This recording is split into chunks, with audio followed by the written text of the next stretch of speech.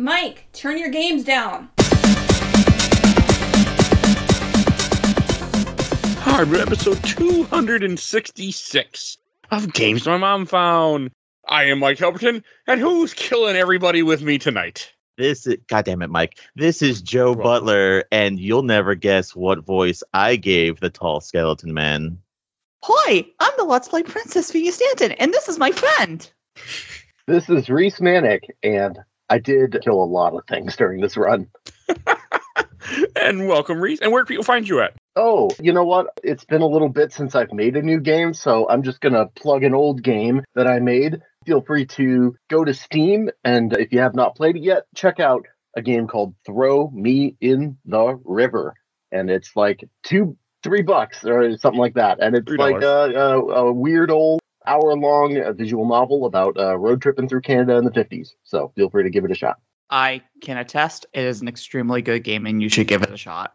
I agree, too. I can't remember if he gave me a code or not, to state that I cannot remember. I can't remember if I bought it or if he gave me a code, but I do want to state that since But a whole episode about it, too, where I played it and talked with him about it. So go check that out, too. A long time ago, back when I used to do interviews. I forget what that... I just have no interest. I can do interviews, but it's not me. Not what this show is. So we are here to talk about a game that I have been excited, unfortunately, to play for years. Never got around to it. We were talking about Undertale, developed and published by Toby Fox. Came out in 2015. And the reason I never played it, because originally it only came out for PC, and I wasn't a PC gamer in 2015. And by the time it came to consoles, I never got around to it. And I did this past week, 2 weeks ago. To be fair, the PC requirements, I'm pretty sure you can play this thing on a potato. So I just wasn't a PC gamer. Yeah. I didn't have a PC actually for a while. The PC I had died at one point. Also, probably when you put coins inside the box does not help the situation. Why were you putting coins inside? I didn't say I was putting coins in the box now here.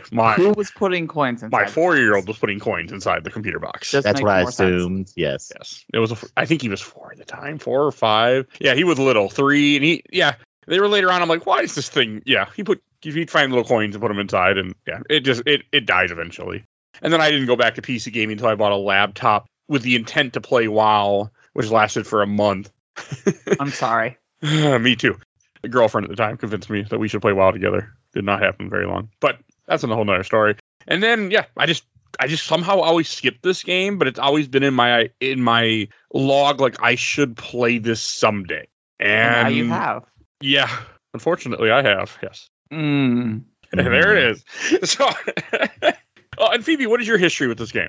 I probably bought this within the first year that it had come out. And I had already known a little bit about Toby Fox thanks to a webcomic that he gave a couple musical tracks to. Yes, a webcomic and nothing more. Yeah, not a lifetime experience that is still technically going on. Not something that is the basis of my current 10-year relationship.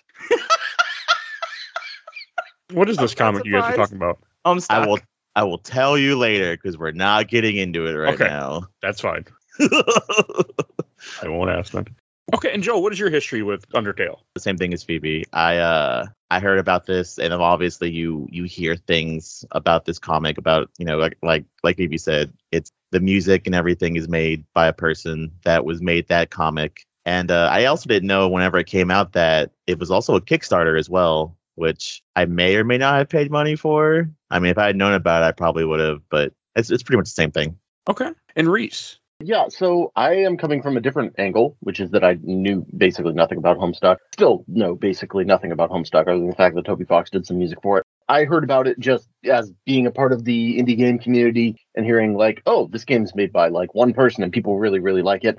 Knew that it was made in a simpler game engine. I'm trying to remember what is it. Is this RPG Maker or is it Game Maker? I can't remember. I think it's RPG Maker. Okay, all right, that makes sense. So yeah, like I knew it was made in like kind of a heavily modified version of RPG Maker where he like redid a lot of the systems, and I knew that everyone was like, the music is amazing. Yeah, I mean I agree with that. What was the other thing I wanted to touch on? I'm trying to remember. I'm already like blanking. I knew that at the time it came out, a lot of people compared it to like Earthbound, and I am a big fan of Earthbound, so that immediately got my attention. and we can kind of talk about like how it differs from Earthbound because it's definitely a very different game. But yeah, that was kind of my introduction to it. Okay. For the record, I'm not a fan of Earthbound either. Sam.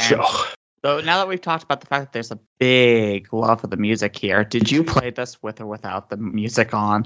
I want you to guess, Phoebe. You did not have any audio on. Not often. Nope. Okay, that wiffle ball bat is slowly evolving into A metal one? a squeaky toy hammer. Oh no, it's a metal one over here. I just didn't, you know me, I don't care. I mean, this is not my thing. Music is not my thing a lot of times, unless it's from a particular era. Like when I played Xenogears later this year, I can guarantee you the sound will never be muted, but this was not something that Mike experienced when he was younger. So, yeah. Mike, I am being filled with so much determination right now. I mean, I think I had music on off here and there, but I just didn't care. I mean, so I have to kind of preface this too. When I had heard about this game through the grapevine, I knew about the genocide run. I knew about the pacifist. I knew that it's an analogy. What word do I want here? I don't know. Analogy?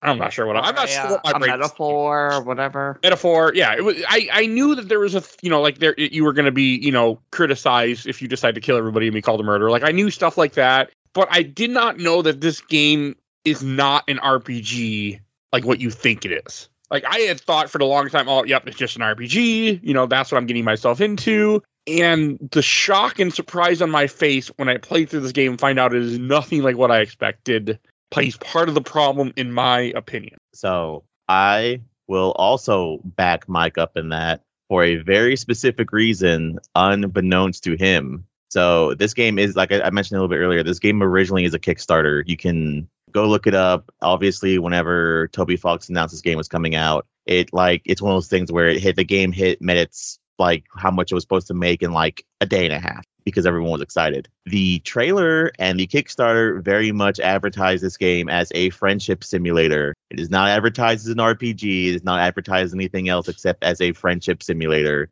So going to the game a little bit blind super does not help. So I 90% don't blame Mike for not like understanding that was the point of the game, to not kill enemies. Because the only way you would know that is if someone told you. Well, and then I'd also argue that, like, on a first-time playthrough, the point of the game is kind of to kill enemies and then discover at the end what the underlying systems are, right? Like, I mean, I think it's totally okay to do a first-time playthrough and kill a lot of enemies. I just did a playthrough where I killed a lot of enemies, and it's still a pretty, obviously Mike disagreed, but it's still a full experience. It's not like you're playing it wrong. See, I might be the weird one here because I've only ever done the True Pacifist. I got halfway through a genocide run and got bored.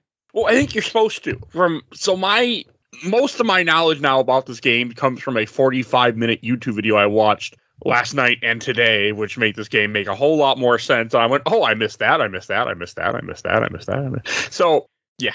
I mean, there's just so much to this game. Like, I can understand why people like it now. So for me, there's a couple things I have to state. One, I don't like any RPG where you only see your combatant and you don't see yourself, like Dragon Quest, Earthbound. I mean, I learned to like Dragon Quest. I mean, I want to see my avatar in a fight. It's just, I mean, I think it's because Final Fantasy is one of my first games that I ever played, so I stick with that. But, so that was another thing. And then when I found out this game had like a shoot 'em up type defense style, I was like, I don't like this. I also do not like shoot 'em ups. I do not like bullet hells. I do not like any of those type of games. And the fact that you have to do a lot of dodging to survive made me go, this is not what I wanted. Do you think you'll like Deltarune more?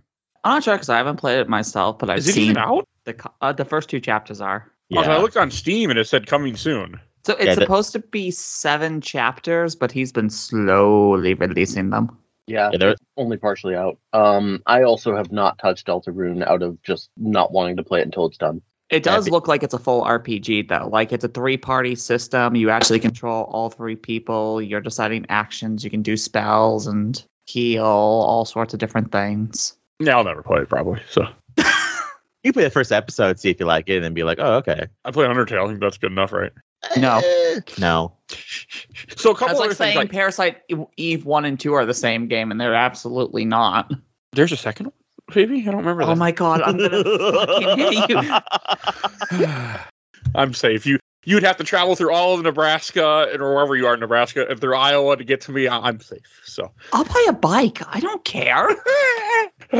you'd have a lot of country roads to probably ride through, wouldn't you, though, from Nebraska through Iowa to get to Minnesota before you see pavement? I almost walked home like last week, and that would have been a 9-hour walk. I don't care. Come fight me. When you said walk home, I was like, you're going to walk to Boston? But I'm like, yeah, that wouldn't be 9 hours. That'd be like days and weeks. So, but, okay. I would also still do that.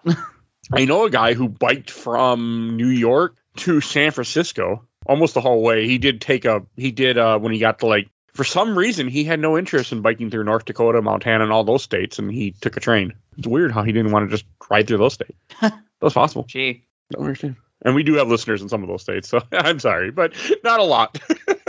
For some reason, I think some of my antics that I go on to every so often when I go on rants don't appeal to certain people in some states, I've noticed. So. Oh, gee, I wonder why. I don't know. I try to be better, but if it's on topic, I go there. If it's not on top of what we're talking about, I try not to. But if something hits their political, I go political. But all right, that's not what we're here for. No, so it's like Undertale. It's interesting. Like I was interested, so I went through this game completely blind. I wasn't reading a guide. I only used a guide to see like how many areas were there, so I could kind of keep track of how much game I needed to get through on a daily basis, so I could beat the game within a week. And so that was it. I didn't read anything, and I killed everybody but Papyrus. So, okay, why did you save Papyrus? Because the option was there, and I felt bad for Sand to kill his brother. So I tried it, and I was in a good state where it wasn't going to kill me if it didn't work out. Where in a lot of the fights, I was barely getting by. When you got to that final hit, I didn't have the turn just to waste. You were just getting murdered. And I wanted to kill some of them. I wanted to kill Undying. You fucker been chasing me down, throwing spears at me. You deserve to die. Does it let you do the Papyrus date if you killed Sans? I didn't kill Sans. You can kill Sans? Oh, sorry. Actually, no, sorry. Did you date Papyrus? I guess is more what I was getting at. No, I did not. Okay. I was going to say, you don't even know if you can kill Sans or not. Well, I saw you fight him in a final fight, depending on what you do with the run or something. But yeah, you have to kill a certain amount of enemies within each area, and I think it actually keeps track, because at a certain point, no enemies will spawn anymore. Yeah, because you kill everybody. Yeah, there's I've done it. It's absolutely a pain in the ass, which is why it's a thing of you're not supposed to be doing it. The way I saw it is you basically walk into a corner and you kind of spam back and forth to get enemies. But the game will tell you after a certain amount of time, let's say they'll go 3 left and 2 left and 1. And I think even whenever you come into contact with enemies, it'll change from like an exclamation point to a smiley face. And then eventually, once you kill all the enemies, you'll know it because no music will play. And I think you'll even encounter enemies and it'll be there's no one here. And then you'll just continue walking on. It's something. Yeah, you have to very specifically go out of your way. Yeah, it was. I mean, I was just playing through it normally and just fighting everybody who came up. Neutral. I tried to do the talking a couple times, and then it felt like you had to get them down to low health, then try talking to them. Again, I didn't look up any guides. I didn't know any information on how the game actually worked. The game doesn't explain it to you. And I was like, this is just stupid. I'm just going to kill you. And that's what I did to the goat mother that made Phoebe very upset when I told her. Yes. Oh my God. You know, if you get like low health, like her attacks stop hitting you, right? No, of course not. I mean, I'm looking at an RPG. I didn't know anything. I know now because the YouTube video told me so, but I went into this game completely blind because I wanted to have that experience. There's a lot of people that talk highly about this game. I've heard about this game for years. I think you played it right for what it's worth. Yes, but then I'm not going back. Even if you didn't enjoy it. Yeah, that's fair. I think you killed Goat Mom, and there's no forgiving you. That's fine, too. Actually, you'd be surprised how many people do kill Toriel on their first run and then play I'm sadly aware of that just because the fan gamer plushie of Toriel, you can cut her open and she has another plush inside of her that is a monster soul. Oh my God, really? Yes. You can pull a white heart out of her like she's a fucking Build-A-Bear. You don't pull anything out of... Well, I guess you can pull stuff out of Build-A-Bears, but... I have a bunch of Pokemon Build-A-Bears around me. By the way. Well, I mean that's the only way to get them. I mean they're high quality Build-A-Bears. Yes, they are. Me and my wife were trying to collect them all at one point. We gave up though. When 2020 hit, that's when we couldn't get some of them because of COVID and everything. We gave up and they kept going. The devastation of the pandemic. Yes, I had to give up on my Pokemon. Oh, they were so many lives and Pokemon. They're re-releasing them, so it's okay. Nah, I moved on, so it's okay. Okay. So when did the Digimon Build-A-Bear start? Digimon, digital monster, digital champion. Every time. So I don't know. I played it like an RPG, so I was just killing everybody. It wasn't until like really later on I was like there was one point, the second area you fight a bunch of dog people, and I killed all the dogs. And it wasn't. I didn't realize it until I was watching a video where the guy's at a bar and all the dogs are there. I'm like, oh, they weren't there in mine. Mike, you can pet the dogs. God damn it! Holy shit! But they had weapons. Okay, you can. Yeah, some of those weapons have dog faces on them. They wanted to fight me. Dogs. They wanted to fight. There's literally an option where you can pet the dog and his neck gets longer and you can mercy him. But if you keep petting his head, the head goes all over the screen. Yeah, it's like I saw that. It's like a 3-hour boss fight. I don't got time for that. I don't know. I was turned off by the art style. I was turned off by the dialogue. I was turned off by everything in this game. This is not the worst game that I played on the show where, like, for my experience wise, but this is up there. So, Oh, wow. Didn't enjoy it. I was bored. I was like, this is stupid. Now all I picture is just Undertale with a small child with Mike's head going, I'm bored. Is the game gonna happen? I don't know. It was just, I like RPGs and I like different type of games. I played so many different types of games and I'm open to it. I don't know what it was about Undertale that just made me not comfortable. I just didn't like it. I was just bored. I didn't understand any. And now that I watch more videos and like see, and like what you guys have said in the chat, like the fact that like this game's a friendship simulator and this game is about, your choices and to show you how in a video game you shouldn't be making choices to murder everything. Like, that's cool subtext and like maybe I think I would have enjoyed that, but it wasn't a fun game. So conversely, I'm just going to step in and say, I think Please. This game, the reason I enjoy this game so much from a gameplay standpoint is that every single encounter, with each unique enemy just feels so different and unique. Every single one is so handcrafted when you enter one of those, bullet hell mini games. And I understand you didn't like the bullet hell mini game stuff, No. which, yeah, like I get it. That's going to hurt. But, outside of like what you do or don't like, it's like every single one of them is different and unique and doing new stuff. So it is a game that constantly surprises me and I just love how it's like always showing new sides to like what it can do with those bullet hell mechanics. So I enjoy playing it a lot. I do understand the visual, criticism. It's a very simple looking game. Like I totally get that. I will say playing it muted is doing it a disservice. No, I agree.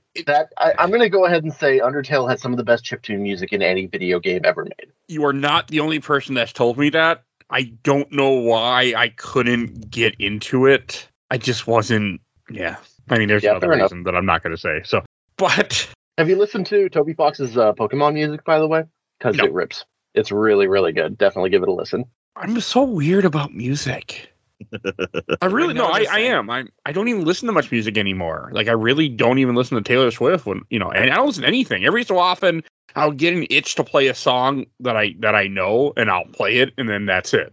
Like a couple days ago I got something about That's What the Man Said in my head and all of a sudden I had to go listen to That's What the Man Said. Like it just little things will trigger it. Yeah, I don't know. I'm just strange about music. So I've heard the good things about the music, and I wish I could appreciate it more for that, but I just can't. It is impressive that this game is made by mostly one guy, right? Toby Fox? Yeah. Yeah, it's basically all made by him. That's impressive. I will give him that. Very impressive. And the fact that how much stuff is in this game, my only complaint is how much stuff you don't see if you don't realize it. And I would have rather had more options in the game telling me like, hey, go play it again, or I don't know. I wanted more tutorial than I want more hand holding than what the game gave me. And that's a personal issue of mine with games.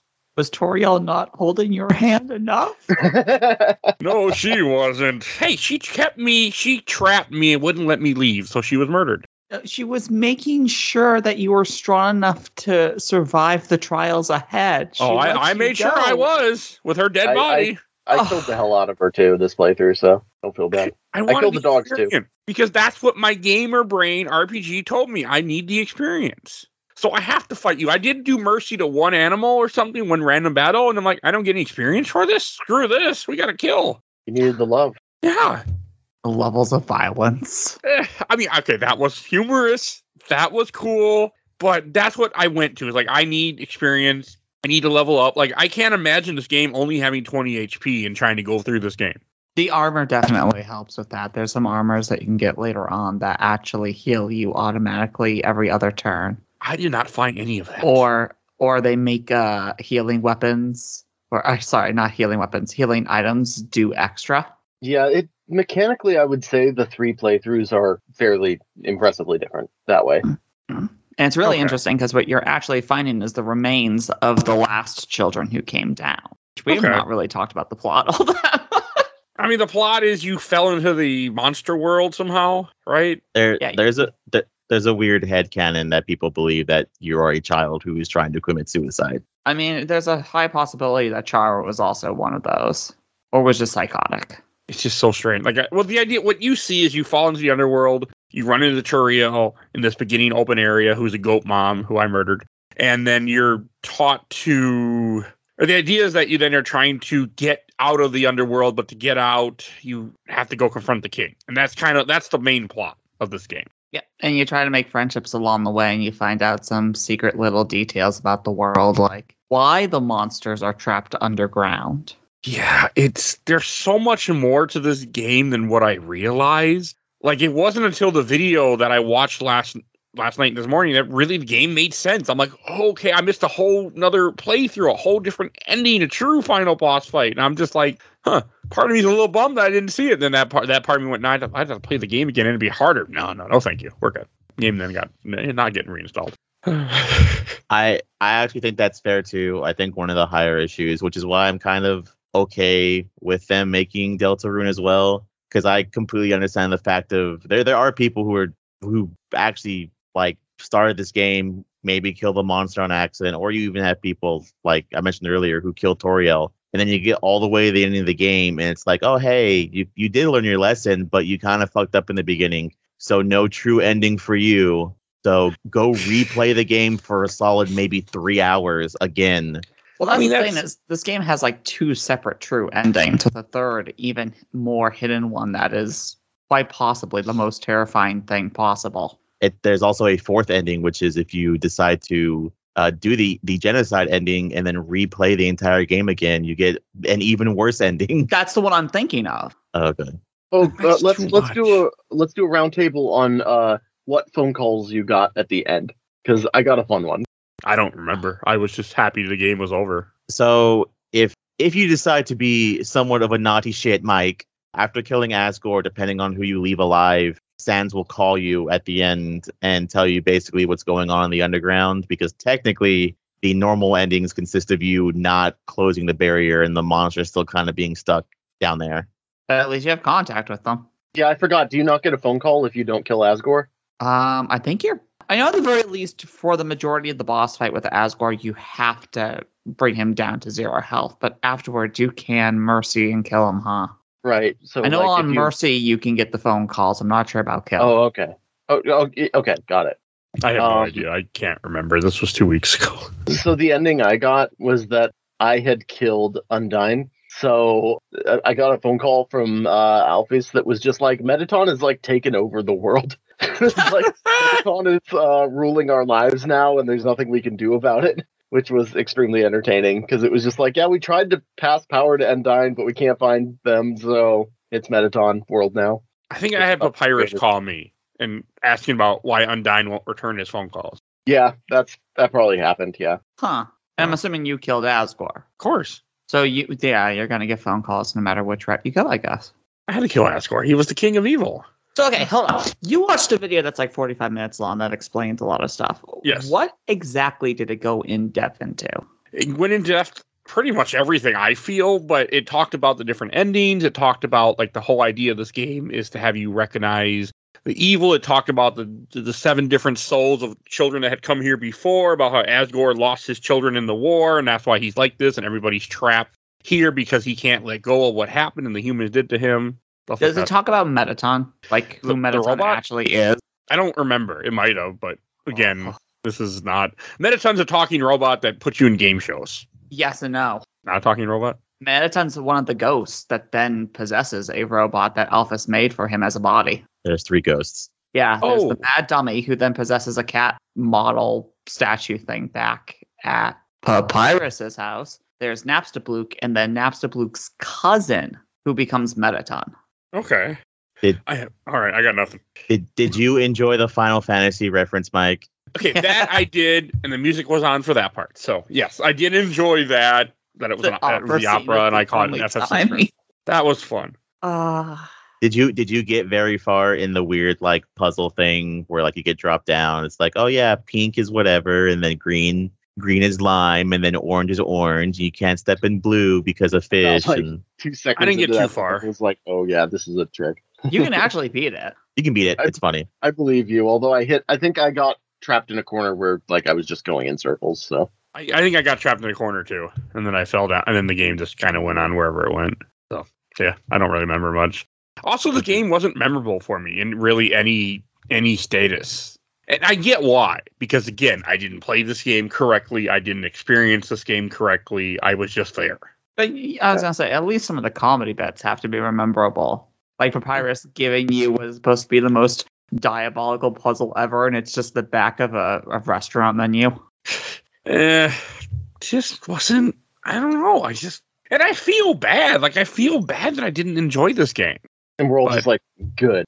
No, that's fine. I mean, that's fine.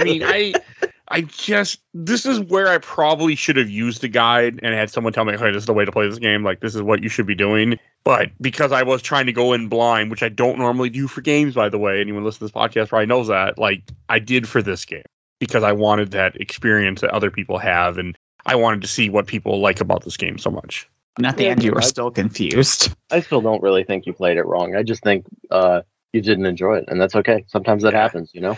I mean, I also used a lot of health items. I felt like the fights were very, very difficult. The boss fights were. Like, I'd used up every single healing item I had. They can be tricky. I also don't like the battle system where you have to line up your little bar in the middle to do more damage. I didn't like that either. Did you catch the, like, dog shit mechanic that gives you kind of unlimited health items by any chance? No.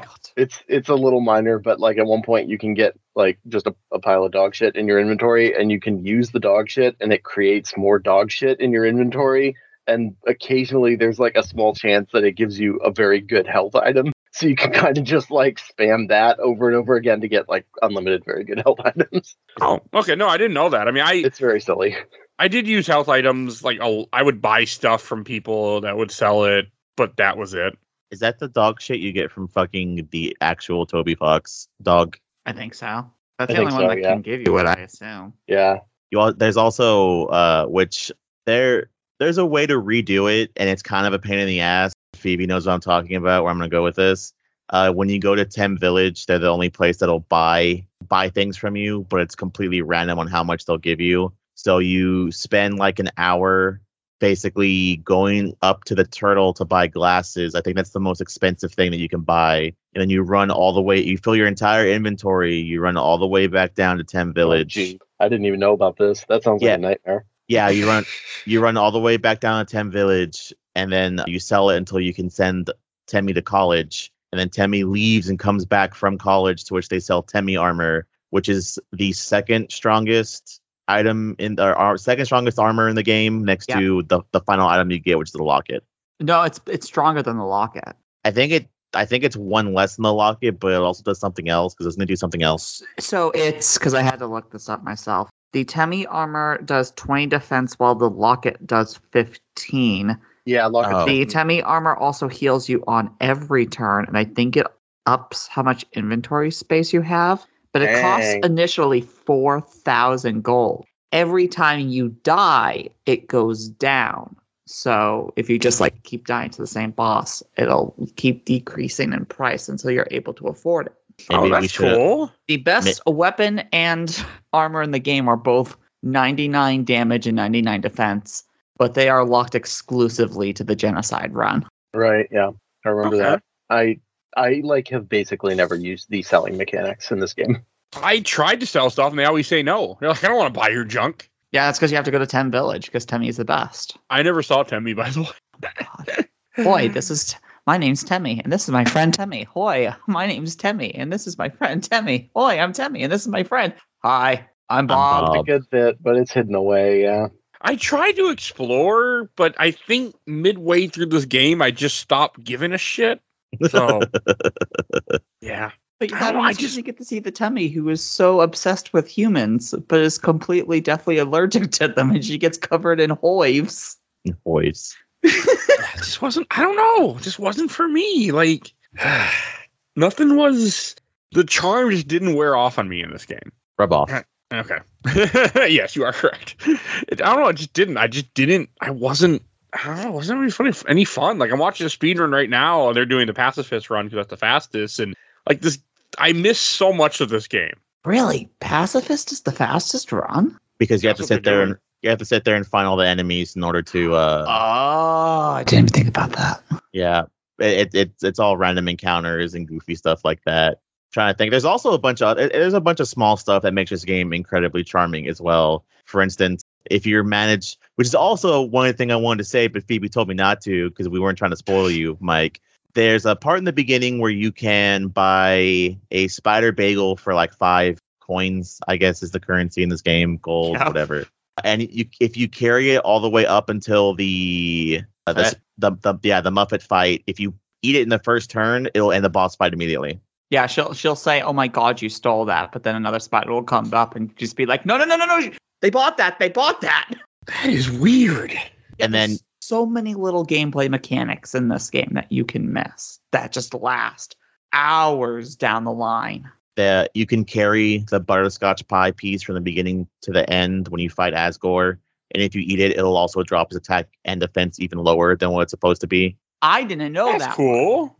I knew about the snowman one, which is the snowman asks you to take a piece of him along the journey, and if you last the entire game without using the snowball and have it in your inventory, one of the last phone calls is Sans calling you saying that you made, or maybe he says it in the hallway when he judges you, but he tells you that you made the snowman very happy. You can also be an absolute bastard and in the genocide run, just keep taking snowman pieces and he will cry to you and tell you, please stop taking pieces of me. You are killing me. Yep, you can take 3 pieces and then he actually just disappears. Oh, that's fucked up. I mean, this game is fucked up. Okay, like, let's not. When I realize, like, how much undercurrent stuff there is and how much, like, just murder and mayhem and everything else that this game is trying to teach you, I'm like, yeah, the game doesn't make me feel bad. Yeah.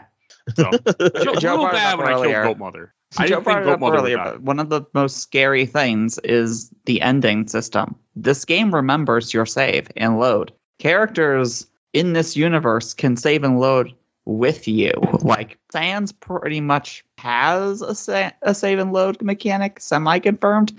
Flowey has it confirmed. If you do a full genocide run, Chara, who was Azrael's adopted sister, completely takes over your body and all hell breaks loose in the underground. If you then restart the game and go for a true pacifist run, you break the barrier.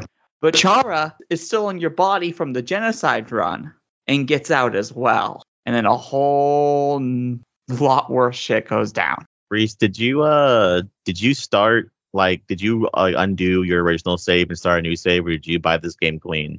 I bought it clean. I had originally played it on PC when it came out. I played it on PS4 this time, or PS5, but PS4 backwards compatibility. Yeah, I bought a new copy. Yeah, I saw that whenever you also you can do a full true pacifist run, and then when you go and decide that you want to go genocide or you redo your save, Flowey actually legitimately calls you a bastard for starting a new game. That's also pretty fucked up too. That's great. I really hated Flowey too. I mean, I know you're supposed to, but I hate it. Yeah, that's the whole point.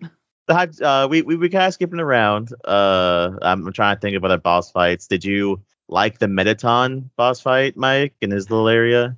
It was amusing, like, that you were just doing game shows and other stuff like that. I don't even remember what his final boss fight was, but it was amusing. You have to get the ratings up. Yeah, that one took all my items too. That's fair. Did you? I didn't understand what I was doing other than just attacking. I just depleted his health. Did you meet his weird, like, the weird like shop owner who's like a 20-year-old and he's like depressed about working a fucking fast food joint. With the best name ever, I don't Burger think I saw Pants. that. Burger Pants. Oh, you missed the whole thing where there's a guy and he's like, I hate working fast food because I'm like 20 and my life's already over. And then you can go to the alley and buy trash from like other people. And there's a whole back and forth between them where they convince him to steal a bunch of fucking burgers from his work job because they're expensive, I guess. I think the best part about that is that he's working such a low-end job that some of the talk options with him, he's just smoking a joint in front of you because he doesn't give a flying fuck. Okay, I saw that in the video, but I didn't see it. I didn't come across that when I was playing the game. So I don't know. I would buy healing items, and I thought I bought whatever the best was near the end. But yeah, no, I didn't see the guy smoking a joint. I also really hate the drawings in this game. I hate the animation. It's just ugly to me. So. I find it quite charming, but it's undeniably very low res, and I mean, yeah, there's prettier games out there. Yeah, to each their own. I mean, I like pixel stuff. Like, I don't know. I just wasn't into this. I just thought it was ugly, which is not, I mean, in my opinion, not like me because I usually don't give a shit. As I was like, Mike, I have a game that you should play in the future for this. I want to see your opinion on the art style for it. Sure. What's it called? The Messenger. Okay. I do know what you're talking about. And I do want to play that, actually. I just have never, I don't think I even own it yet, to be honest with you. The hell is that? It is you remember Sea of Stars coming out last year? Oh, I do own it. It's their first game, which Sea of Stars is actually a prequel to this game. And it's very Ninja Gaiden-like, but about halfway through the game, I can spoil this. It switches from NES graphics to Super Nintendo graphics. Yeah, that's pretty fucking cool. And that's why. It is a cool game. I have some problems with it that are politically driven, but we're not going to need to get into that. Oh. But I do recommend looking some things up about it. About the game itself or about the publisher? Some of the content that was in the game removed and also still remains in the game. Okay. I mean, the same thing with Sea of Stars. Yeah. You mean the completionist? I have things with that team. Yeah. Hey, they removed him. So they took him out of it, which I thought is hilarious. Yeah, Messenger is $5. It won't be the time that you're hearing this, but it's $5 at the moment for 24 hours. Joe. It's but worth it. Mike, the thing is, I mean, even for like, pixel art games, like it is a very low detail art style. It is big and blocky. There is, very little texture to the characters and stuff. So I do totally get that, like, not appealing to you. Because I do like pixel art stuff. I mean, I like very simple. The original Final Fantasies. I like Dragon Quest. I think all that stuff looks good. I like some NES games. More Super Nintendo, but this is just ugly to me. I'm fairly certain Deltarune is an up-res. It looks a little better, but also I like color, and this game has almost all the enemies are in black and white. I didn't really care for that either. Simple thing, but it bothered me. Sure. I don't know. No, I mean, fair enough. I think the visuals are, if the game has a legitimate, like, objective weak point, the visuals are definitely not, like, that complex. I think the designs are good, personally, but they are very simple. I also have the game kind of playing in the background, so I can remember how like the game goes. And I think there's like a really ugly part where you fight Papyrus and there's like fog in the background, and it just looks really fucking weird. But I also think a lot of that just comes down to limitations of working in RPG Maker and stuff like that. Yeah. But he did a good job. I mean, Toby Fox made a very, interesting and unique game, and and the art style is probably loved by many, many people. It just wasn't me. Well, you say the art style is loved by many, many people, but one thing that I will give this game credit to the fact, and I know Phoebe knows what I'm talking about. I hope Reeds knows what I'm talking about. A lot of people suffer from like being in love with this game from when it first came out, which is a normal thing. We know that because we've been through Kingdom Hearts 1, and that game plays like dog shit. And a lot of the stuff people think about when this game came out is they think of the people voicing it over, and they think of the fan comics, and they think of all the badass remixes, music and makes and things like that. But kind of at the end of the day, if you go back and play, it's kind of the game. It's just the game. My friend, who I just call Sis, they've drawn so much art of this game. I've seen so much art from this game. I'm still seeing art from this universe. And that makes me happy that for a lot of people, this is something that they love. As I'm watching the speed run of it with the Mercy mode, like, I see why people, like, had I been playing this pacifist and being able to skip all these battles and then, like, all the boss fights have their own particular way that you do them, I would have probably enjoyed the game more. But because I wasn't looking up anything and approached it like an RPG, I missed out. My opinion. I think that's why we keep referencing it. Deltarune, you kind of can do the kind of a similar thing to where you can see yourself, and I think it does look a little bit better. The characters actually have really cool sprite art and stuff like that. But I think there's no way to do. I think the first chapter, there's no way to do a genocide run if there even is one. And then the second chapter, there is a way to do a genocide run, but it's like super out of the way. Like you have to do something very specific. So it's not really bad if you like play like how you played this, where you kill some characters and you don't, and things like that. I don't think it's considered a genocide run. It's more like you have a new party member in the second chapter, and their ideology is a certain way, and you're trying to force them into something else. Yes. How long has that game been in development? Yes. Well, the plan for it originally was that we were supposed to get Deltarune, and it went from being a full game to being split up into chapters. And then Toby Fox announced that it was supposed to come out every Halloween. It was supposed to come out every Halloween, so it could, be a anthology or whatever. The first episode came out, and the next year he said, "Hey, I still need to put some extra elbow grease into it." And I think he said he decided to actually hire people to help him make it. So then, there's a proper team working on that. Yeah, after 2 years, instead of it being a year later, 2 years later, the second chapter came out. To which he 21.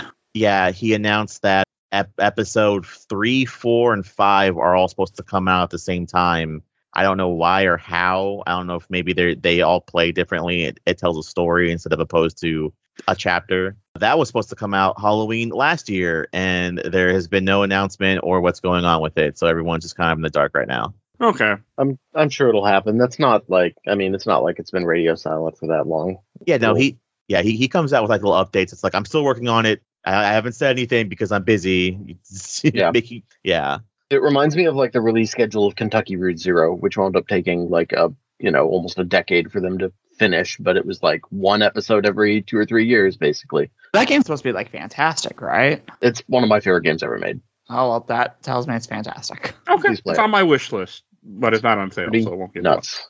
I did want to touch on just like, Mike, I think part of this is also just the cultural context of like when the game released, where it was like, this was a $10 game made by someone who basically nobody had ever heard of. Obviously, the webcomic fans excluding, but, it kind of came out of nowhere. It was a $10 game. There wasn't this level of like, religious hype around the game at the time. So it's like, that also makes such a big difference where you're coming in and it's just like such a loved thing now that has become such a big cultural item. So it's that context also really changes things for you going into it. Yes. No, I 100% agree with you. I know that affected my opinion and experience when it came to this game. That's for sure. No question. Yeah, expectations. Oh, yeah. I came into this with expectations, and like, I know I played some, I can't think of offhand, I played a few games on the show that I had no expectation for and had a great time. Graffiti Kingdom, Ape Escape 3, had no... Boktai. Boktai. I did. Okay, I did enjoy Boktai, I think. But that was also made by Kojima, so I had some expectation. But fair. So, but no, I mean, I've gone into game, and that does affect a lot of what you can do. Sometimes what your feeling is, and the fact that I hadn't played this game for all these years, and I remember people just glowing about it. And I remember being bummed that it wasn't on Xbox at the time or anything that I could have played it on. Oh, and now I'm just like, I don't care. I totally forgot. This game also, at least pacifist-wise, up until the final boss, kind of babies you. Because I forgot there's also a really important thing where if you don't die, but if you lose Papyrus 3 times, he's like, you're kind of pathetic. You can go ahead and just go. Like, you're not even worth like keeping around here. Papyrus, that's so mean. Well, he doesn't see you as a threat, so that's what it is. I said such nice things about his spaghetti. I don't even remember what the hell I did. The date sequences are extremely... unlike everybody else. Yeah, the date sequences I'm a little sad that you missed out on, Mike, just because they are very clever and silly and well-written and funny. I saw them in the video. Extended sequences. I saw a little bit in the speedrun, but yeah, I missed all of that. Yeah, you missed a very important question where you go on a date with Alphine and she calls you Undyne, or Alphine. You go on a date with Alphine and she calls you Undyne, and then when she leaves, Undyne asks you if anime is real, and you can straight up lie to her and say, yes, anime is real. Anime is real! Yeah, I take issue with the word lie. giant swords, magical girls. They're real, right? Yeah, yes, Yes. Undyne. They Magical are girls, huh, Phoebe? absolutely real. How's that Magic Girl anime, not anime, going, huh, Phoebe? I need to watch that. It went even more places that I'm so happy about.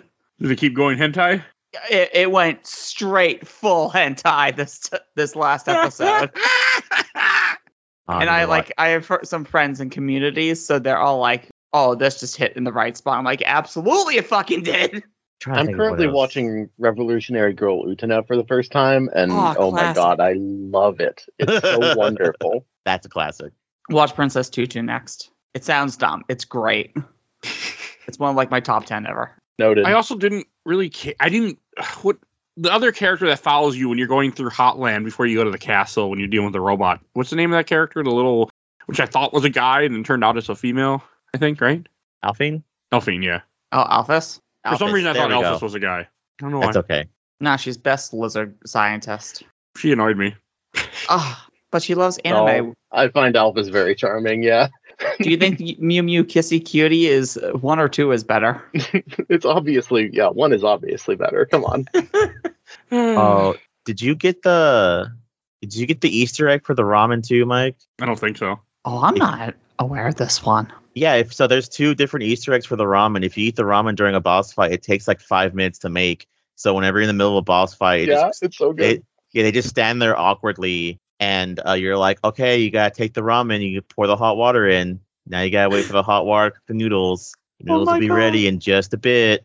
Oh my god! Just a bit. And then if you're doing the genocide run, I think it implies that you just rip the packet open and then eat the noodles and then pour the fucking the powder in your mouth and eat it like that. Okay. Because you're a psychopath. It also fully pauses the boss fight for a solid 2 minutes straight while you're waiting for the ramen to cook, and then it only heals 10 HP, which is a very funny end result. I love it. I love this fucking game. Like half your health. Oh, so going on to which I will now, as much as I hate to admit it, we go into the one thing which Phoebe's gonna know what I'm talking about. The reason why I fully got into this is so that people beat this game in 24 hours. There's a thing where people pretty much did the main run and the genocide run and then released it on YouTube, and people were freaking out about it because blah, blah, blah, whatever. So I think it's funny that Mike doesn't like, what the hell is it called? Earthbound, because Toby Fox originally made a Earthbound ROM hack. And it's very edgy because you fight Dr. Donuts and he basically says he's going to rip your head off and shit down your throat and then make you eat the shit from your ass. I don't know. It's really stupid. It's very much something that a 15-year-old, teenager wrote, which is when he wrote it. He was a teenager when he made it. That sounds like a Homestuck quote. Yeah, it is, because also he also made the music for that, which is famously known as Megalovania. So Megalovania also goes into the Homestuck comic because it's not just a comic; it's a comic and a story and a soundtrack and a game and videos. And one of the major points of the early chapters is one of the characters kind of goes crazy and kills what is essentially half of the cast of the comic that the current part's in, and it plays the same Megalovania song, only it's more fine tuned. And then to which in Undertale, Sans, it's actually even funnier because there's actually a trick, which is also an interesting way to see the game, is that you're not fighting Sans is fighting you, because there is a song in the Undertale soundtrack that is called "This is the music that plays when you fight Sans," and it's a heavy metal rock song. So Megalovania is not Sans' final boss theme; it is your character's final boss theme, and Sans is fighting you.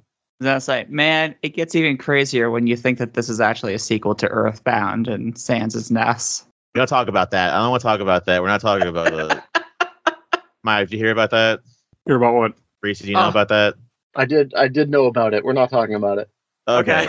So anyway, if you go to the back of Sans' house, it says there's a picture of him standing with 3 people, and the game theorist tried to say that Sans is the reincarnated body of Ness from Earthbound. I thought we weren't going into it. We're gonna leave it at that because it's stupid. It doesn't make any sense. I don't want to talk about it. It got dumber if you want to fully go in. We're not fully going into it. You don't want to talk about the FNAF movie? No, I don't want to talk about the FNAF movie where they named the game theorist Ness because that was the funniest thing he's ever said. What the fuck are you talking about? We're gonna break Mike someday. You ever at least heard of game theory, Mike? No, I don't think so. Okay. Oh wow. I didn't live on the internet as much as I do now at one time. Well, this guy's recent-ish. He's been in the last decade. He's Oh, about to okay. I just retire. looked it up and I saw ugly things and I'm good. So, all right. I'm good. Yeah, I don't need to know anything else. But one of the other things, because this game constantly kept getting updated. There's a what was it? Because I know one of them is what Phoebe talks about. There's a certain boss you can only unlock if you set your computer to a certain time and date. So sorry.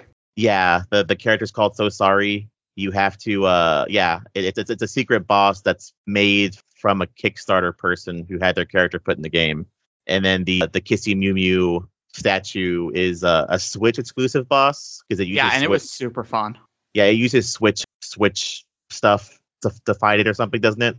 Has your heart cut into two different colors, red and blue, to represent the Joy-Con colors. And so some of the attacks you actually have to split apart. And so you're controlling two different characters pretty much with both analog sticks. It just pretty much does The Brothers: A Tale of Two Sons. That's a good game. That type of shit. Where you're controlling two characters with one controller. I would love to play that game, except I've already had it ruined for me, so I know what the ending is. Oh, I experienced it. It's a neat one. Yeah, it's still worth playing. Yeah, I was gonna say it's pretty good. I will never play his other games. Or just get high and you won't remember. So, do that. Hey, they're remaking it in like a little bit here, I think. That's probably when I'll play it. Yep. I'm sure it'll be different enough that you can enjoy it and not. Because I played it, I beat it, I have no idea what the story was anymore, and I don't want to talk about that. But I don't remember, really. I'll play it someday again. I want to. I want to do it for this podcast a few times. It just had never happened yet. So, all right, anything else you want to say about Undertale? I feel like we're kind of getting there. Yeah, I have the timer up in the corner. I'm just making sure that we hit that hour. So I think I'm pretty much good. Anybody else? I was gonna say we've hinted at the endings in this. We can talk about the point, ending, please. I mean, this is a spoiler. This is a spoiler podcast. Like that. Plus, this game came out almost 10 years ago. Like, I mean, I was unspoiled. Holy shit! Phoebe, you're younger. I think you're younger than me. I'm pretty sure. Only by like 3 years. Okay, I'm 36. 4 years. Okay. I'm 30. See, Joe's the baby. I'm not going to reveal my age. Okay. Are you older or younger? You'll He all sounds wonder. younger. You'll never know. I'm going to look at Facebook, but I don't know if it has it on there. Mine does. But I'm also really transparent about a lot of things that I probably shouldn't be. But hey. Sam. I'm going to like message you all my age after this recording. Turns out he's But it's more fun he's if the 304. And he Yeah, didn't the want to put that on the listeners show. can't figure it out. And He's that's actually a fun and exciting. 3,000-year-old loli. He's an immortal. He wants to live forever. Gotta behead him now. Thank you.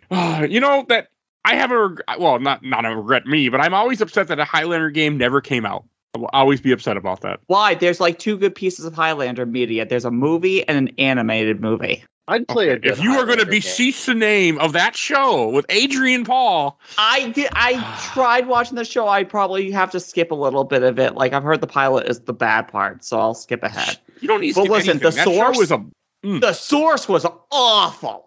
okay, the source only good if you've seen the show. If you told me that a crappy Highlander game came out on PS2, I would be like buying a copy right now. No, there was a be one for excited. 360 that was supposed to come out but didn't happen, and I actually accidentally found the art director who was on that game and talked with him on this podcast. That's pretty cool. And I didn't even know he did Highlander. I just knew he did Legacy of Kain Defiance, and we were talking, and all of a sudden he brings up about Highlander, and I start geeking Oh, out, wow. and we talked a little bit about it, and he was like, yeah, I can send you concept art and stuff. for Wait, what we a were- guy who worked on Soul Reaver or Legacy of Kain was going to do a Defiant. Highlander game? Yeah, that's like Yeah. very... That's yeah, awesome. That's pretty perfect. Daniel Kabuko, look up the interview on this podcast for those that are curious. If you haven't heard it, you should. I'll That was definitely do that later. he's a real nice guy, too. I haven't talked to him in a while. He's been on the show twice. He was on that, and he also worked on Rise of Argonauts. Holy crap, I forgot that game existed. I like that game. We talked about it, too, when I did my episode on that game. He's on that. I like that game a lot, too. So he also did Lost Planet 3, which I still have yet to play. Maybe one day. But I haven't reached Mike out to him in is a while. Pro Rise of the Argonauts, but anti-Undertale. Yes. I'm pro a lot of games. Also, like some of the other endings, why don't you talk about some of the endings real quick? We should do that, and then we can kind of go from there. All right, so depending on if you run a neutral playthrough, then all you have to do is fight Asgore and you beat the game. Your character, who is never actually named, gets out, but the barrier still stays for all of Monster kind. If you do a full genocide run, Sans judges you. You have to fight him, like Mike said. And then I want to say Chara possesses you? Yes. All right. Now, there is no ask for a boss fight. You basically just insta-kill him. right. Now, the fun thing is if you did a genocide run, but you didn't do true pacifist, you're not really going to know who Chara is. That information is never really given to you unless you go to the True Lab, which is pretty much the final dungeon of the true pacifist run. You reload your save from the neutral run, you finish up some side stuff, you have a date with Alphys, and then you go into her secret lab where you find out that back in the day, Toriel and Asgore had a kid named Azrael. Haha, it's just their names fused together. And at some point, there was a first human who fell into the underworld. Their name was Chara. Chara became their sort of adoptive daughter. They raised her or him. Chara's never really given a gender either. It's very specificized that they go by they, them. Right. So they get raised alongside Azrael. And they're always talking about these flowers. And Azrael's talking about how he wants to help Chara. And a plan is concocted in which I want to say Chara's the one that eats the flowers and gets sick. Yes. All right.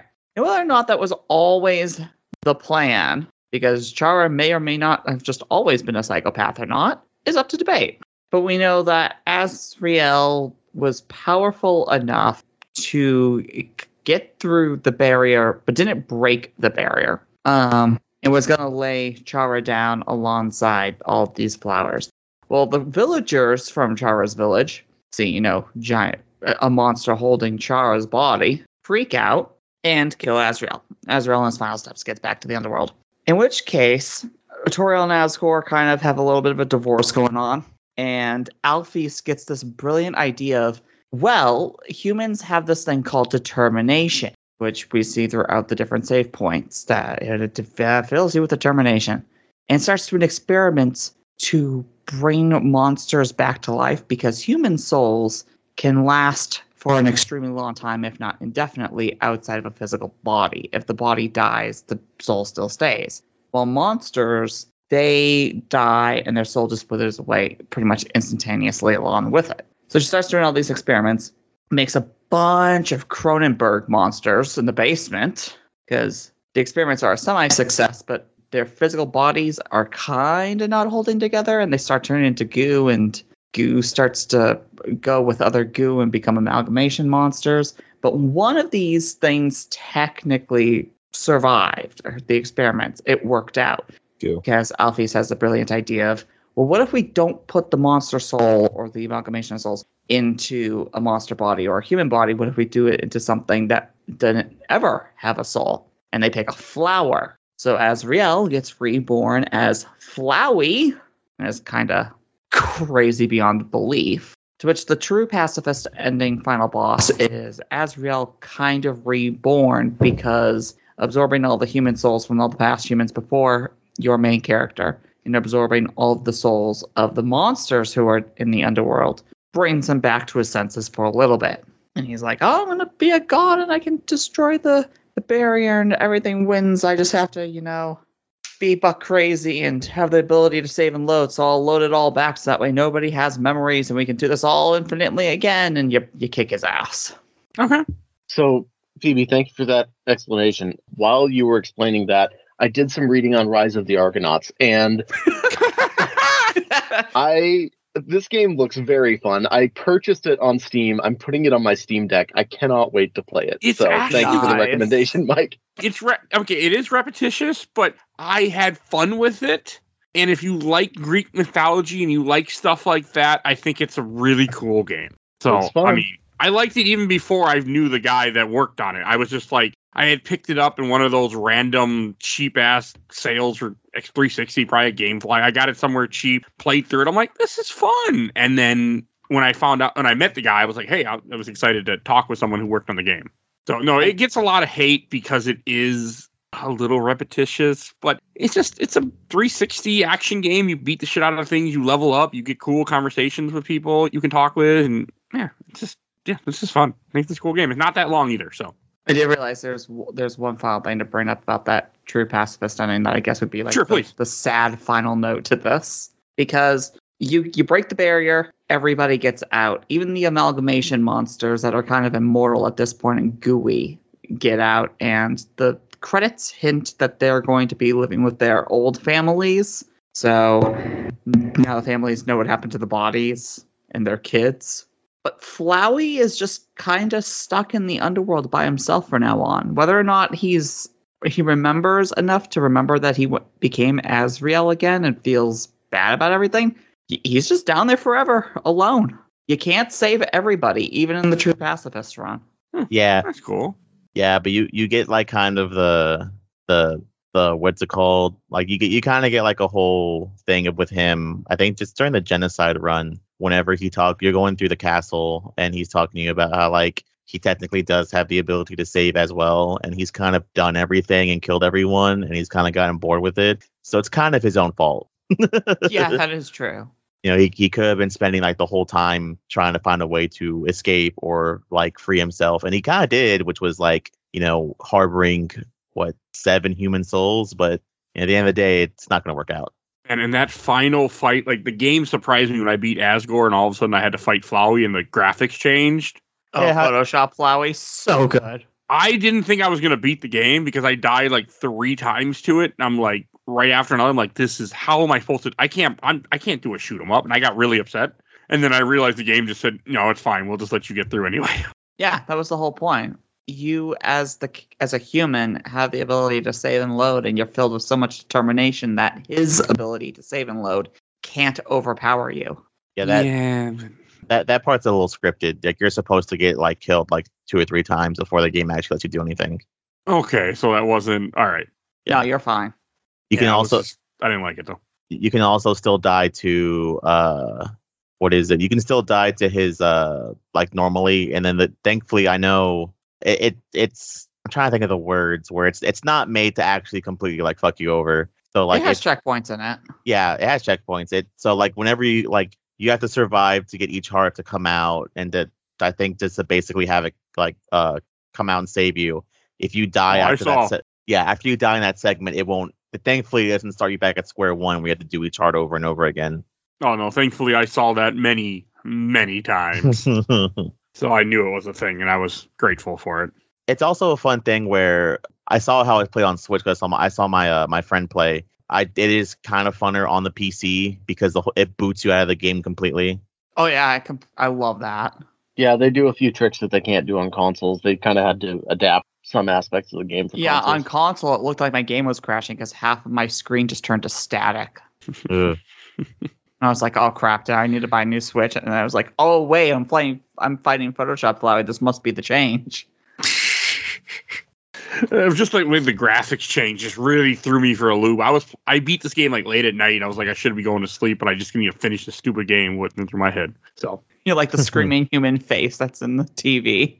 It's still fucking weird. I was like, I looked it up and I still kept dying, and it get to a point where it stopped. Like even after it eats the souls, it would just be like, yeah, it's fine. We just won't kill you. Like you're okay. Just so fucking hard for me. All right, anything else, or should we go on to questions, comments, or memories? I got a few. I can't think of anything. I'm good too. Go for it. All right. From the I Watched the Entire Overload Super Replay, from Jay Krug. I was let down as well. I keep hearing Earthbound being mentioned, a game I adore, a good game, great music, unique blend of genres, but not for me. From Angel Johnson, the story is solid, the pacing is pretty perfect, it's whimsical, the characters are fun and interesting, the style is nostalgic but clean. The game wasn't trying to be Game of the Year or the newest, hottest thing in video games. Dev made a game because they loved it, and it showed. I think the issue that it was overhyped, sad thing is when things get overhyped, people go in expectation too high. It's like everyone pressuring me to see Spider-Man the early 2000s. They talked it up so much. My boss at Hollywood Video even checked it out on his account and gave it to me to watch. I still don't like it. From Autumn Sevier, I still need to play that. It was gifted to me by a fellow Overblooder years ago, but it didn't seem controller friendly at the time. I'm sure there's more workarounds now. Plus, I just got an Azeron Cyborg a week or so that's a possibility. I played this on Steam Deck. It worked fine. From Jeff Flynn, I think it's a novel game with some interesting things to say, but it's impossible for anything to ever live up to the hype the community built for it. That's not even the game's fault. It's not lesser for the expectations placed on it. It just grew far beyond the scope of what the game itself could support, and I say that having really enjoyed it myself, but you bounced off it. I can totally understand why. Yeah, I did. Badly. From Samuel Klein, I think it's one of the most interesting games ever made, and it was astonishing to learn that it was essentially a trial run for the creator's main project. Its popularity definitely hurt it for a while after release, but I say that Toby Fox and the game have weathered that storm well and come out positively. From Lucas Inachi, first playthrough I went in totally blind in 2015, was very engaged with it for the music and humor, though it was tough to beat. Got the ending and thought, oh, good game, cool. Then I realized you're supposed to play it multiple times, and those new playthroughs do not forget what you did in the previous one. I think it's similar to Nier Automata, where many people might have stopped after the first ending and didn't realize how much was beyond that. Having done all 3 runs in their proper order, neutral, pacifist, genocide, I do think this game is genius. Its reputation perhaps spoils the magic a little bit, but I urge anyone to at least give the complete experience a chance. From Natalia Tucker, super fun and cool. A couple things that definitely feel hard to go back to after they improved on it in Deltarune. From Lucas Harris, I played it when the game first came out and got to the final boss but couldn't beat it, so I looked up the endings online. I really liked the music, but the gameplay did nothing for me. Some clever writing, but a lot of it comes off as pretentious. I think I gave it an 8 out of 10. And from Jonathan Gerard, great soundtrack, interesting story, cool final boss, meh, everything else, terrible fan base. Terrible fan base. And from Official Asia Time Community, from Genesis Montiel Ramirez, Eye Patch Wolf. That means nothing to me. Oh, Eye Patch Wolf. Oh my god. From Nick Crowley, loved it. From J. Alberto, I respect the following that grew from the game and the music Toby Fox has composed for it and later Pokemon games, but playing Undertale itself wasn't so fun. It's incredibly wordy and made me feel like it was yelling inside jokes I had no context for. From Alex Crowley, I didn't like it and never finished the game. I understand. I did, but sort of. From John Morin, I think it's a good game once you understand how it works, but I think it asks too much of the player to play by its rule. I also don't care for games that are story first and gameplay second. There are a lot of comparisons to Mother/Earthbound, but other than the quirkiness of the world, I think the comparisons end there. Mother Earthbound has so much more to offer with its combat, character building, and story. Jason Flint, there's a number of ways to play it that make it more fulfilling, but it's also not for everyone. From Gabe Kleinert, I tried playing it for the first time last year and really wasn't impressed. From Paul Duffy, I was also disappointed, and for me, Lisa the Painful did what Undertale was supposed to do. Oh, that's also a good game. It's on my wish list, but we'll see. I do love Lisa, even if I don't necessarily agree with that statement. From Andrew Bamer, the Smooth McGrew music tracks were cool. My kid liked it. I recognize that I'm not anywhere close to the correct age or demographic to get as much out of it as I would have as a young man. If that's fair. And I got a few more. Oh, God, I got a lot. But I won't. We'll see. From the last group, Giant Bomb. From Quill Vulcan, complete opposite experience to you. This is one of the very few things that gave me hope when I was at my lowest low. So I'm glad that the game, gave you, helped you. I'm sad that I didn't enjoy it, but I mean, games aren't for everyone. I like games a lot of people don't like. So from Dan Comstock, what kind of run did you do? What didn't you like, or what were you expecting the game but didn't get? I did like the true pacifist route, which I feel like gives you the most out of the story and vibe of the game, which is what people latched onto. I pretty much said everything at this point, what I thought and what I didn't like. But from Joey Gills, at the time it was released, it was doing neat, weird things with combat and mechanics and all that. Almost finished it, but fell off in late game. Not that long of a game. At that point, just already probably only half an hour left, depending on where he was. From Mitchell Bennett West, I had heard good things about it prior to playing it. No specifics, just that it was somewhat submersive of the genre and had a good plot. I thought it was a neat game with a very good soundtrack and was shocked when I heard it had a massive following online. So you experienced it right then. From Tom Roken, I enjoyed it a lot. Did one pacifist run, which was great. Then tried a genocide run, was surprisingly grim. Never got past the Sands battle right at the end, though. Right, from Latchlin Rand, it has one of the most irritating fan bases going around, so I say it's almost impossible to go into it fresh at this point without having some sort of expectation that will color your experience. Having said that, the true pacifist run is probably one of the most touching stories I've played, though in a video game personally. From Sammy Haben, I'm glad I'm not the only one. I played it close to release and did not get it all. I'm glad people like it, but man, the entire crazy fandom around it blows my mind. From Andrew Lean, it was such a breath of fresh air when it came out, but plenty of other games have done the kind of subversion of the genre is known for since then. It was a very enjoyable experience for me. Just going to read a couple more. From Andrew Foskey, Undertale is a game that suffers from expectations. Its fan base is so massive and loud that no matter what your expectation going in, it most likely won't hit them, with the exception of its music, which fucks. All right, let's see. Okay, from Tristan Wilson, I consider the Undertale an unironic masterpiece, but mostly for game design and advanced use of meta elements. I think I was pretty mad on it after a single playthrough as well, but its real playthrough is a pacifist run, If you think having a game show is true value after multiple playthroughs much, I won't try to change your mind. I'm just always viewed the combined runs as one true playthrough, such as with the Nier series. Some things are just conveyed better with patience. And last one I'm going to read from Paul Villard. The characters are awesome. The music was awesome. My first playthrough, I didn't have any idea about pacifist or genocide. Sans Cathedral conversation at the end shook me. Next playthrough was pacifist, and the true ending had me in tears. Genocide playthrough was super difficult, but I beat Sans. The fact that the evil save is stuck in your PC was pretty sweet. And actually, I lied. Last one I'm going to read. Michael Colby, friend of the show. I started it 4 times, but never got more than an hour in. I might just be too old to get it, but everything about the game annoyed me. And this time, I'm not going to forget this. We also have a couple comments in Discord, so join our Discord if you don't want to join these Facebook groups, and you can also comment on the show. And we have from Dominic, friend of the show. How would you rate your experience? Would you call it one of your least favorite games you played for the show? I don't recall you being this negative in a minute. You thought the Nightmare Before Christmas game was okay. I can't remember. I was thinking about this. I know Resident Evil 2 Remake, but that was mostly because I was scared out of my mind playing that game in a dark basement in a house I just bought. I can't really remember. I mean, most games I play for the show, I have a good time. I know there's been a few I disliked, but I can't remember the last one where I was just so thankful to beat it. God, I know there was something. Shadow of the Hedgehog. Okay. I forgot about that garbage.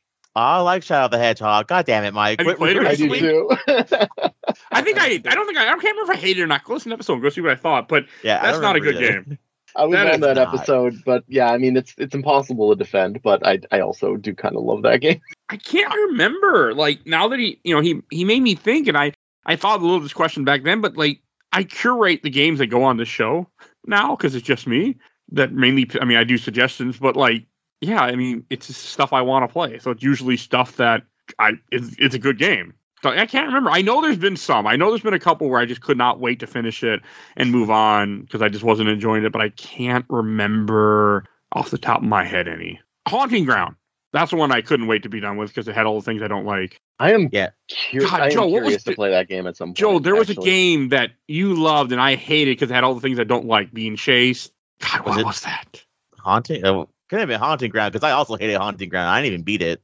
Okay, maybe that's how hard that game was. Maybe it was Haunting Ground I'm thinking of. I can't remember. There was some game I hated because it had all the things I don't like, and people couldn't believe why I didn't like it. And I feel like it was last year, but I cannot remember. And I'm scrolling through my giant fucking catalog. Was it a horror game? I didn't like Paper Mario. Was it a horror game? I think it was a horror game. Maybe was it Resident Evil 3? Maybe? No, that was easy. What did we play? Damn it, Dominic, look what you did. You're making the show go longer. Okay, I'm trying to get to Spooktober and seeing what I played in Spooktober. I feel like it was something in Spooktober last year that we did Dead Rising. I remember I did not like that. I cheated. That wasn't it though. I cannot remember. I'm scrolling through everything we did last year. Yeah, I have no idea, Dominic. No idea, but yeah, we'll go with those couple I mentioned. So, and I had one other comment from Michael Colby. Also, he said, "I'm also surprised. I thought I was a hater on this show." Me too.